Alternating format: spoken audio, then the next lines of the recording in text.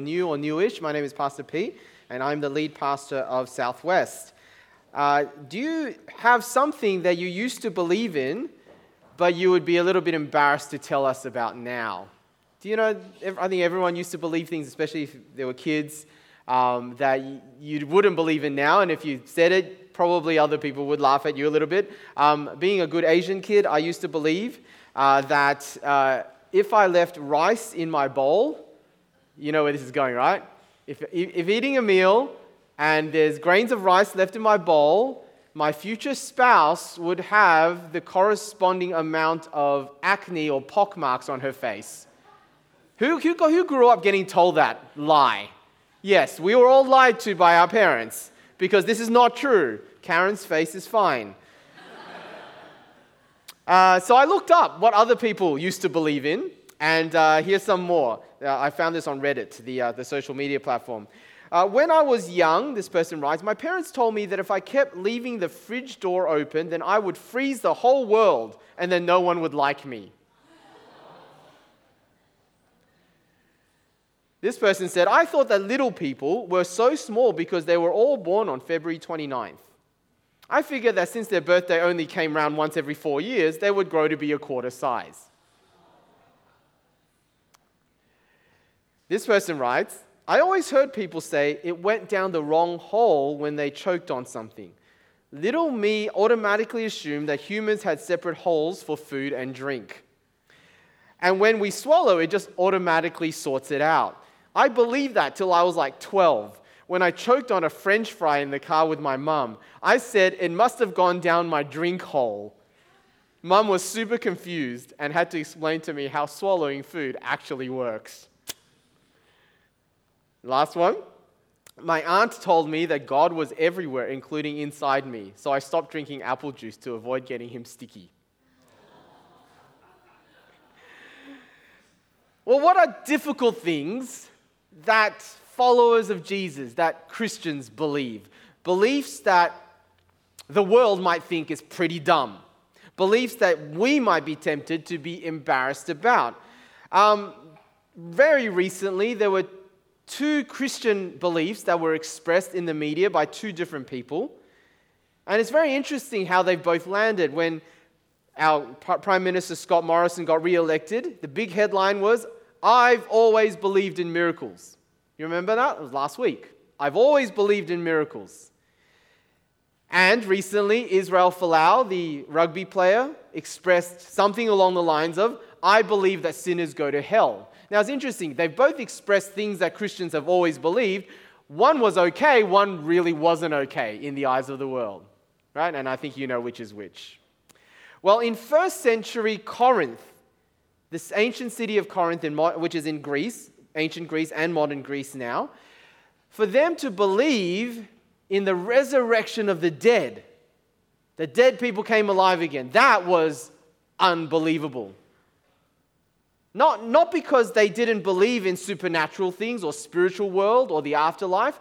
Okay, they're not like us, right? Not so secularized that a lot of people don't even believe there's anything spiritual. No, they did believe in the supernatural, spiritual. But in their worldview, the Greek and Roman worldview, dead people simply don't come to life again in their own bodies. All right, they believed in spirits, of course. They believed that dead people might become ghosts or demons, but not back to life with resurrected bodies. And even if they could come back to life, in their world, no one would want to come back to life with resurrected bodies because you might have heard of this guy called Plato, big philosopher dude in ancient Greece. Plato taught that the physical is not as important as the spiritual. You want to be perfect, well, you need to shed the physical. Why would you want to come back in a physical body? Right? That's the last thing you'd want to do. So it's a little bit like Eastern religions nowadays, Buddhism, Hinduism. Yeah, the most ideal thing is to shed the physical, become entirely spiritual. Now that was what the world around the church in Corinth believed, and that became the view of some of the Christians in Corinth as well. Remember, we're looking at the topic of messy church. Well, the title of this series is Messy Church because the church in Corinth was a messy church.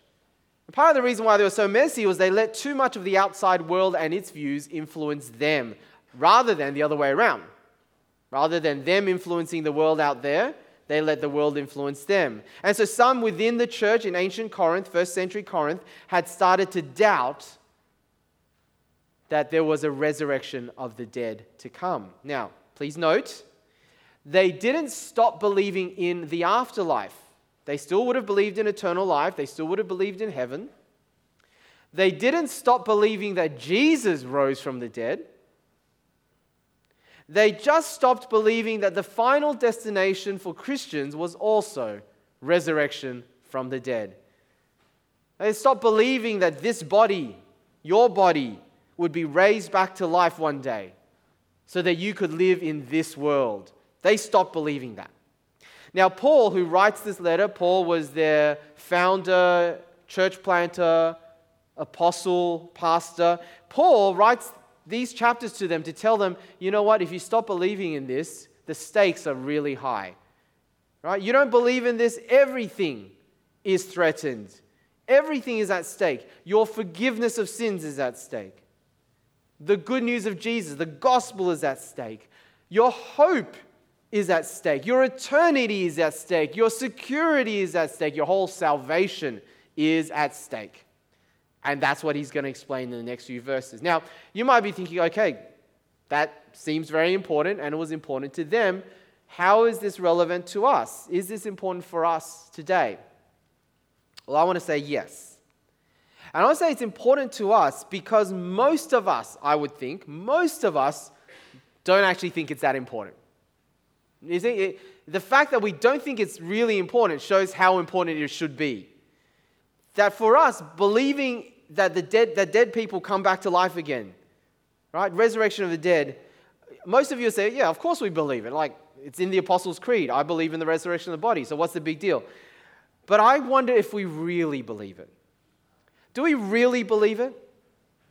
Is this one of those crucial, important things that we believe? If you had to list the top 5 things that Christians must believe, how many of you would have said the resurrection of the body? Not many, right? Now again, I'm not talking about believing that Jesus rose from the dead. That would make the top 1 or 2 for everyone. I'm talking about our resurrection. I'm not talking about going to heaven when we die, but I'm talking about believing that we actually come back alive again to live on this earth. That's what I'm talking about. How many of us think it's actually that important? How many of you would put that in your top 5 must-believe things? I doubt many of us would. And because we don't think it's that important, this is why it's relevant for us to get a handle of these verses, these chapters. Because I want to say that so much of our Christian life is skewed in the wrong way, unknowingly for most of us, because we don't really believe it. I'll give you some examples. If you don't think that protecting our environment is actually important as Christians, if your browsing and spending habits are just as consumeristic as everyone else's, if you're opposed to or have problems with why God would make sex and marriage one man, one woman for life, if you don't think that sharing the gospel or evangelism is really that important, or if you think that the only thing that matters is evangelism and therefore your secular work and studies aren't that important, right? If you think in any of those ways, I want to suggest to you, you don't really understand and believe that the resurrection is that important. And that means this chapter is very important for us. So what's at stake? I've got 3 things according to Paul in your outlines, points 1, 2, and 3. Let me pray and then we'll get into it. Father God, please help us. Speak to us, we pray, because you promised to. That when your word is preached, that you promise to make it alive in our hearts. And there's certain things we need to hear and understand, but more importantly, there's so many things that we need to change in light of what you teach us today from 1 Corinthians 15. So help us do that. Help me speak in Jesus' name. Amen. What's the first thing at stake? It's the gospel. When I was growing up going to youth group, my youth group leader taught us if someone gets the gospel wrong, then they are wrong. Right? The gospel is the good news of Jesus, the message that Christians base their life on. And in verses 1 to 8, the first section of our passage, Paul starts with the gospel. We didn't read it out earlier, but I'll read it in a moment. But the good news about Jesus that actually saves people when you trust in it. This gospel that he preached to the Corinthian church, that they became Christians from, that they believed in, he starts with that. Why? Because central to this message, this gospel, is the belief in the resurrection of the dead. It's right there, right at the beginning, right at its heart, and specifically the resurrection of Jesus. So, keep your Bibles open. We're going to read the verses we didn't get to read earlier, verses 1 to 8. Follow with me as I read. Now, brothers and sisters, I want to remind you of the gospel I preached to you, which you received and on which you've taken your stand. By this gospel you're saved, if you hold firmly to the word I preached to you. Otherwise, you have believed in vain. For what I received, I passed on to you as of first importance, that Christ died for our sins according to the Scriptures, that he was buried, that he was raised on the third day according to the Scriptures, and that he appeared to Cephas and then to the 12.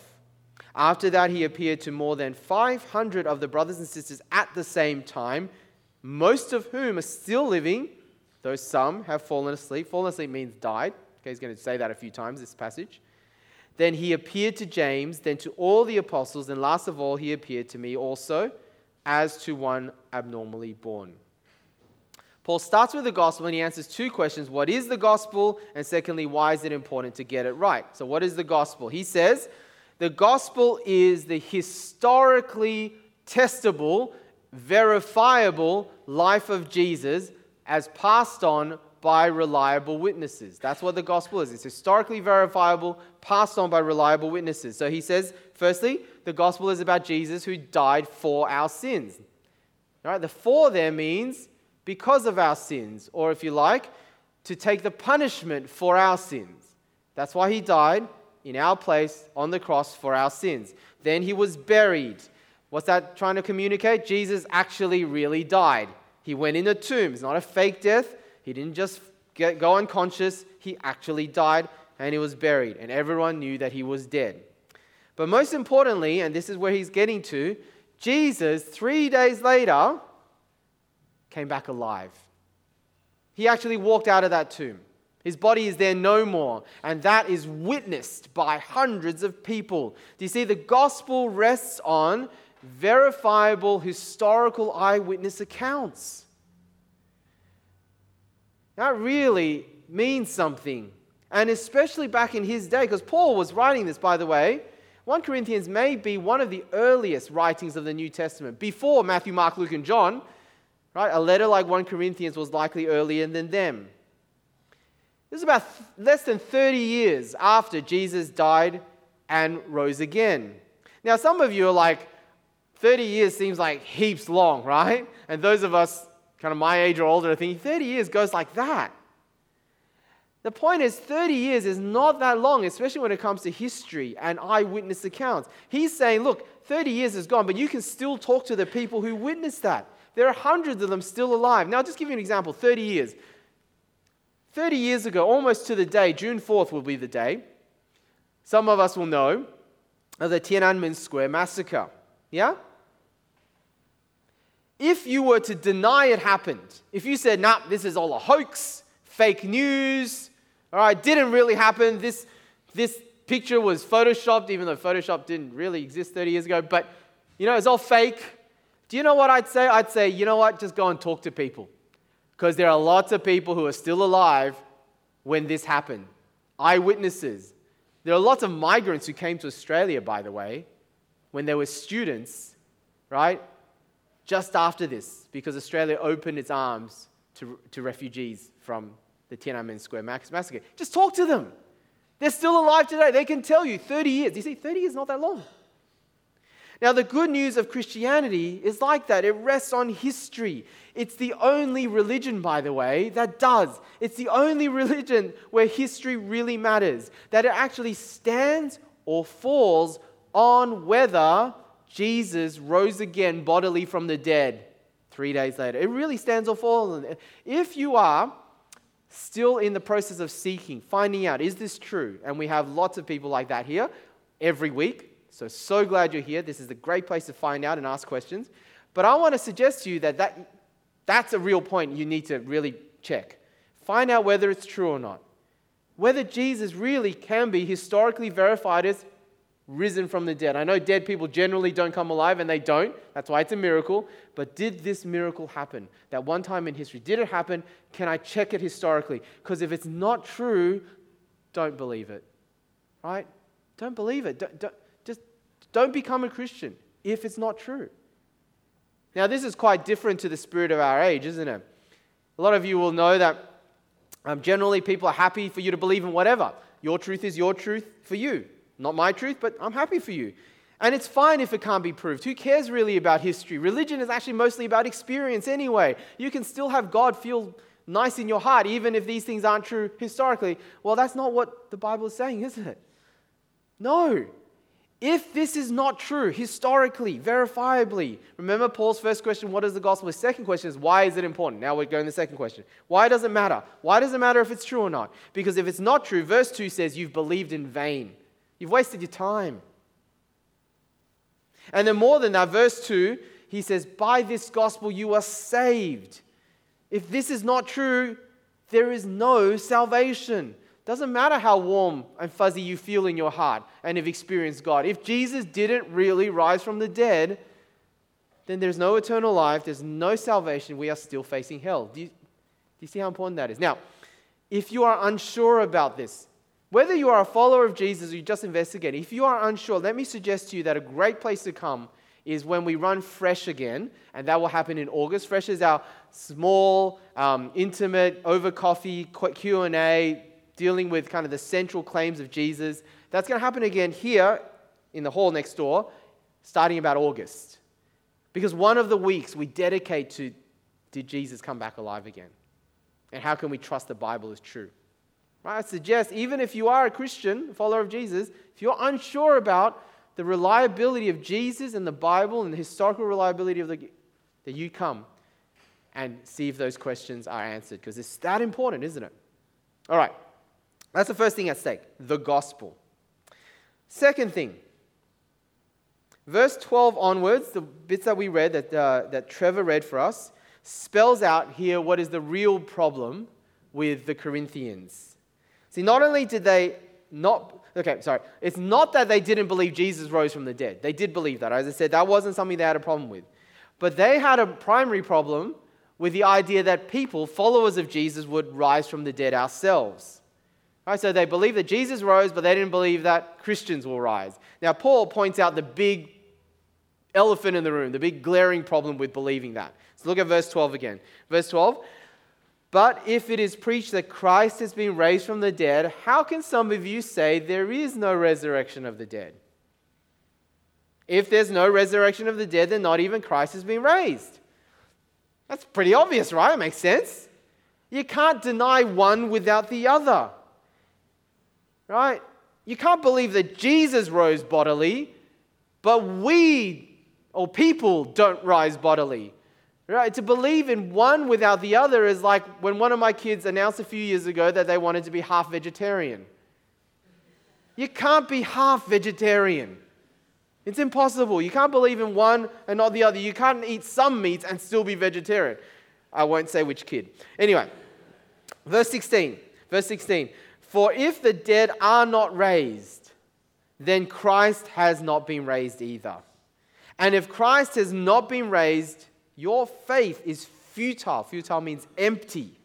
You are still in your sins. Then those who have fallen asleep or died in Christ are lost. If only for this life we have hope in Christ, we are all people are most to be pitied. Do you see what's at stake? What's lost? Faith. The whole Christian faith is empty, futile, hollow. It's a bit like a Huawei phone.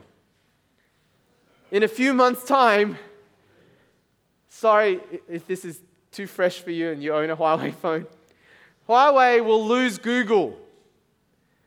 No point having 12,000 cameras on the back if there's no software to run it. I'm sorry if it's too soon for you. The whole Christian life without resurrection would be futile and empty. What else is lost? Forgiveness. He says, you are still in your sins. Now, that's interesting, isn't it? Because some of you be like, hey, hang on. I thought it was Jesus' death that dealt with our sins. So even if he didn't rise from the dead, he would still have died and paid the punishment for our sins, right? So why is forgiveness of sins affected? Well, here it is. Yes, Jesus still would have died for our sins, but it would have been ineffective. It wouldn't have worked. Why? Well, in Jesus' day, by that time, there had been a lot of messiahs, Jewish messiahs, people who claimed that they were going to save the Jews, and a whole bunch of them have come over the centuries, but they've all died. Most of them killed by the Romans, like Jesus was. But unlike Jesus, they all stayed dead. And the Jews in Jesus' day knew that a dead Messiah is no Messiah at all. A dead Messiah means Rome won. A dead Savior can't save anyone. They've seen it so many times. Do you see? If Jesus had just stayed dead, he would have just been one of scores of dead Messiahs who failed. Only resurrection means he can save. God wins. His death was effective. Do you see? Without the resurrection, there is no forgiveness of sins. It wouldn't have worked. But what else is at stake? So we've got faith is at stake. Forgiveness is at stake. Hope is at stake. If Jesus didn't rise, we don't rise. And this life is really it. Look at verse 30. Skip down to verse 30. We didn't read this earlier, but he's making the same point as he does in verses 16 and 19 to 19. Verse 30, and as for us, he's talking about he and his fellow workers, why do we endanger ourselves every hour? I face death every day, yes, just as surely as I boast about you in Christ Jesus or our Lord. If I fought wild beasts in Ephesus with no more than human hopes, what have I gained? If the dead are not raised, let us eat and drink, for tomorrow we die. See, if all of this is fake, it's not noble to believe in it. Blind faith is not good. It's not noble that you have faith even if you have no evidence to believe in. I really admire your faith. Though you can't see any evidence for it, you still have such a strong faith. I wish I had your faith, but I admire it. That's not how Christianity works. It's not noble to believe in something that's not verifiable. He says it's pitiable. You of all people, Christians, we of all people should be pitied if we believe in a lie. Now, I know some of you have looked at this passage in community groups and you're wondering in verse 29, what does it mean to be baptized for the dead? You did talk about it, right? It's a tricky one. I'm not going to spend a lot of time on it, so let me just quickly go through what I think it means. Thought I have to deal with it because you're going to ask me anyway, right? It probably does not mean that people were baptized for people instead of people who've died and didn't get baptized. It's probably not. Another way of understanding baptized for the dead is baptized on account of those who are dead. So what it means is probably refers to people who became Christians and were baptized because they were inspired by the faith and hope of those Christians, right, who faced death with a certain hope. But these Christians have now died. So, for example, someone who sees a Christian on their deathbed and die with a real hope and love for Jesus, not being at all afraid of death. Someone who sees that and says, wow, you know what? I want their confidence. I want their hope. I want what they have. And because of that, has now become a Christian themselves and getting baptized. That's maybe what it means, right? Baptized on account of those who are now dead. Has to do with seeing Christians face death in such a way that you want to become a Christian yourself. It's my best guess. But ask me about it later if you don't agree. Okay, let's move on. So what's at stake? Faith, forgiveness, and hope. That's the important thing. If you didn't get the baptized for the dead, don't worry about it. Not a big deal. Not very important. Number 3. This is most importantly. If Jesus didn't rise from the dead, then God's entire plan of salvation actually is at stake. Did you know that? God's entire plan of salvation is at stake. Look at verse 20. Let's read those verses again. But Christ has indeed been raised from the dead, the firstfruits of those who have fallen asleep. For since death came through a man, the resurrection of the dead comes also through a man. For as in Adam all die, so in Christ all will be made alive. But each in turn, Christ the firstfruits, then when he comes, those who belong to him. Then the end will come when he hands over the kingdom of God to God the Father, after he has destroyed all dominion, authority, and power. All right. I'm not going to go through all of that verse by verse in detail, so let me just sketch for you. What is God's plan of salvation? If you read Genesis to Revelation, what would you say is God's plan of salvation? I'll tell you what it isn't. And if you're a weekend away, you'll remember. God's plan of salvation is not that we would all become disembodied souls spending eternity floating around with harps in heaven. God's plan of salvation is not that he would abandon this world because it's so lost, so dead, so gone, and instead will opt for a heavenly spiritual one instead. That's not God's plan of salvation. That may be what a lot of people think Christianity is about, but it's not. So what is God's plan of salvation? It's this. God's plan is that what sin wrecked through Adam, he would restore through Christ. That is the plan. God's plan was that he, remember, back in the garden, when he created Adam and Eve, he intended that he would rule this beautiful world he would make, but he would rule it through a man, Adam. But sin wrecked that, of course, when Adam, this man, rebelled. Now, God's plan then isn't to abandon that plan, but actually to restore it, to restore his original intention. So he sends Jesus, the second Adam, the perfect man, the perfect Adam, into this broken world. See, Jesus would deal with sin and deal with death by dying for sin, paying the penalty for it, and then really importantly, of course, Jesus will rise again as a man. Right? Perfectly God, but 100% man still. To rule as the perfect man as God intended it. Do you see? What God intended through Adam, Jesus would now fulfill. He would once again rule his world, that's this world, through Jesus, through the man, Jesus. That's God's plan. But it's not just Jesus, of course. He calls Jesus here the firstfruits of those who have fallen asleep, firstfruits of those who have died. What's the firstfruits idea? In a few months' time, there's going to be the annual mango auction. What's the mango auction? The first tray of the first season mangoes. Before everyone gets a taste of the mango harvest, the first fruits of the mangoes, right, are going to be auctioned off for charity. And the better that the first fruit mangoes are, the more you can count on the rest of the harvest when summer comes around for the rest of us, the mangoes being good. Do you see it? That's what the first fruits idea is. Right? Jesus is that first that guarantees the rest. Right? It starts with him, but it's going to end with the rest of the harvest. See, God's plan is not just resurrected Jesus ruling, but resurrected humanity. All of Jesus' followers resurrected.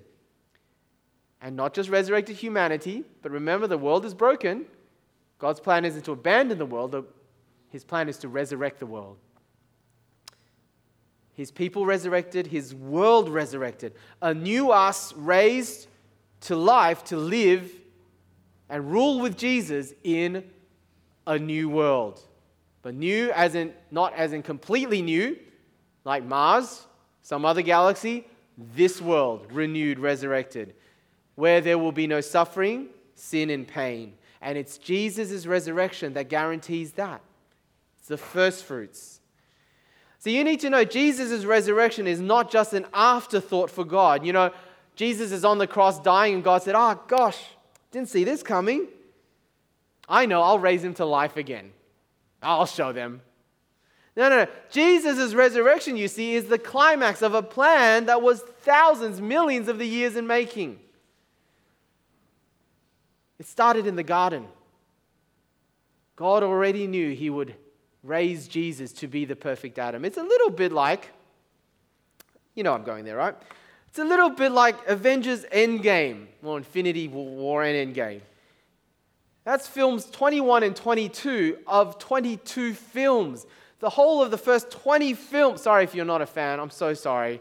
I'm actually not. Sorry, not sorry. But he's been 10 years in the making from Iron Man 1, right? It had been already in the plan of the makers to end up where we've ended up in Infinity War and Endgame. Isn't that cool? Right? Well, how much cooler is God's plan of salvation? Millions of years in the making. Not an afterthought. Always there. Always headed to that direction. Just like our wonderful friends at Marvel. So, that's what else at stake. God's plan. My final point. You know the Apostles' Creed. It's been, probably not written by the apostles early on in the church. There's a line there that says, I believe in the resurrection of the body. And my question to you, if you're a follower of Jesus today, is do you really believe that? Do you really believe that? How important is that to you in your belief system? Because I hope Paul has shown us that if you don't, everything is at stake. Now, as I said, I don't think any of us have a real problem believing in it, but do we really believe it is a question. Because I want to suggest 3 things that would be true if we really, really, really believed it. And it's parts A, B, and C on point 4 of your outlines. If we really did believe it, then you would believe that I am, part of a bigger story. Yet God's plan of salvation is much bigger than just your sins forgiven, your soul saved, so that you can go to heaven when you die. It's much bigger than that, isn't it? Not that these things are unimportant or untrue, but it's much bigger. God's plan is to put your life and my life as a part of a huge story, bigger than the MCU, the Marvel Cinematic Universe. All right? You get to be part of a story of how He is going to restore everything that sin has broken. We are all part of that bigger story. Jesus didn't just die to save your souls. He rose again also so that we can live our lives submitting to Him as Lord and King, and one day reign with Him, alive again in this world, resurrected. That's God's bigger plan. You've got to see yourself as that bigger plan. Now, if you have questions about that, if you were at Weekend Away, none of this is new to you, all right? If you weren't at Weekend Away, listen to those talks. They're free, they're online. Check out our website.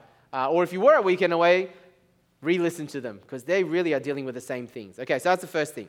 If you really believed it, you'd see you're part of a big story. The second, if you really believed it, then you would know that this world matters to God. Did you know, Christians, followers of Jesus, that creation, right, what you can see and hear and feel and touch and smell and eat and drink, matter, this flesh, blood, physical life, this all matters. God doesn't reject His world. He redeems it. He will resurrect it. That has all sorts of implications for our view of art, music, technology, ethics, and of course the environment. And that would be more for another day or many days. But I want to say, just throwing it out there, that there are tensions, things that you have to hold in balance, and there's lots of those in the Christian worldview, Christian life. And I say that these are tensions that you can only hold in balance well if you understand the resurrection. Let me just give you some of these tensions. If you weren't aware already, here's some of the tensions that if you really understood the resurrection of Jesus and the resurrection of us and the universe, that's your way of holding it well together. Some of the tensions are, for example, how we should care for our environment. How things like climate change really does matter, even though God is going to transform it and renew it one day. That's a tension, isn't it? Another tension, how God values marriage, but also singleness. And He values both. How about this one? Why is evangelism, sharing the gospel, an urgent priority? And yet, your secular jobs still matter enormously. How do you hold those two things in tension? If you find you can't hold it in tension very well, maybe you don't really understand the resurrection. How about this one? Sex is a wonderful, wonderful gift from God, sex and sexuality. But it's only meant to be enjoyable within the boundaries that God has put around it. In marriage, one man, one woman for life. How can both be true? Our world says no, if you have A, you can't have B. If you have B, you can't have A. Do you hold it in tension well? How about this last one? This good world we live in is to be enjoyed, but yet not idolized. How do you hold that in tension? How you can see that money is a good gift from God, and yet the love of money is not good. How do you hold those in tension? Now, I've not given you any answers. I've just raised them. And I want to suggest to you, if you really understood the resurrection, God's plan, you'll be able to hold those things in tension a lot better. But it all comes down to the world matters to God. And last of all, we as followers of Jesus live the future in the present. Have you ever thought, when Jesus was alive, and about 3 times in each gospel, 3 times he would say to his disciples that he would predict that he would die. He said, the Son of Man, him, I'll be rejected, I'll suffer, I'll crucify, and then after 3 days I'll rise again. And every single time his disciples had an issue with that. But did you notice what they had an issue with and what they didn't have an issue with? They always had the issue with, Jesus, you would die, because obviously they didn't think Messiah would die, right? And that's fair enough. But not once did any of them say, Jesus, did you just say you're going to rise again? 3 days later? Have you ever thought why they questioned the death pit? But I would have thought lots of people die. But I don't know about you, but I've never seen someone come back to life again. Wouldn't they have been thinking, Jesus, you just said you're going to come back alive? Seriously? These things don't happen, Jesus. Not once did they question him about that. Why is that? Why didn't they question that? Well, it's because of this. Every Jewish person believed that resurrection would happen one day. Right? Every Jewish person believed that at the end of the world, at Judgment Day, all of God's faithful people would come back to life again. And so did Jesus' followers. So when Jesus said, I will rise again in 3 days, they just thought 3 days was metaphorical for the last day. So they didn't question Jesus about it because they all believed it. So what was surprising, when he did rise from the dead, they were like, oh my goodness, you actually are alive, but you're alive now. That's what was surprising. When Jesus walked out of the tomb 3 days later, they were shocked because it wasn't at the end of history. And because he walked out of the tomb 3 days later in the middle of history, everything they needed to rethink. Okay, they needed to rethink, because what it meant for them now is that the future has invaded the present. That's what Jesus' resurrection in the middle of history meant. Right? These things that should have only happened in the future has now happened to Jesus first. And if it's happened to Jesus, then the future has invaded the present. And that's got to change everything you think about this world. The new creation is not just something we look forward to in the end, but it's actually invaded the old. And it means that those of us who belong to Jesus now are part of that new creation invasion force now. Don't believe me? Have a look at this passage. Therefore, if anyone is in Christ, the new creation has come. You don't have to wait till the end, Resurrection Day, to experience the new creation, because Jesus rose in the middle of history. Those who belong to Jesus by his Spirit are already part of the new creation. We are pockets of new creation everywhere you go. Do you know? In the weekend away, I talked about in terms of pockets of heaven on earth. Same idea. The church is the new creation community planted like a foreign embassy in another land. Now this, I hope you see, this has massive implications for everything you do now, doesn't it? Because if you're a follower of Jesus, everything you do is a vehicle to be a foretaste of the new creation. Everything you do can be a foretaste of the new creation, of God's new world. And if those in the world who don't belong to Jesus, what's their only chance of tasting the new creation and seeing, hey, this is something that I want? It's through you. You individually, through your collective. It's like, I don't know if you've ever bought something because you've got a free sample. Who likes getting free samples? I love getting free samples. Sometimes I'll walk through food courts on Sundays just because that's free sample day. And I'll just eat every free sample. Most of the time I don't buy it because I just want the free stuff. Occasionally, you taste something so good and you're like, I've got to have some of that. Yeah? We give out free samples of the new creation. And it's going to taste so good if we're really giving it out. And people all around us should be saying, I want that. I want that. I want some of that. So just think about the next conversation you have with a fellow student or a colleague at work. Or the next prayer you pray for someone in need. The next dollar you give for the poor. All of these is an opportunity to give out free samples of the new creation. The way you treat your colleagues, your fellow students, your boss above you, your subordinates below you. The way you might practically care for our environment. The way you go against the grain, not to give in to sex outside of God's design for marriage. Or not to give in to the consumerism and endless greed that's promoted. Or not to give in to despair or cynicism or anger. It's a vehicle for the new creation. The way you honor your parents and keep loving them even when it's hard. The way you decide, I'm not going to take revenge or getting even at someone who's hurt me. The way you rest and have recreation and enjoy God's good creation. The next nappy you change. The next car trip you take as your kids' chauffeurs.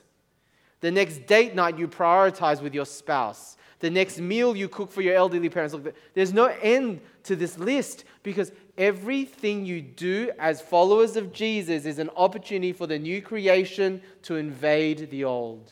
Do you see that? And so you see what's at stake, right? I believe in the resurrection of the dead. I hope you do too. Let's pray, get ready to sing.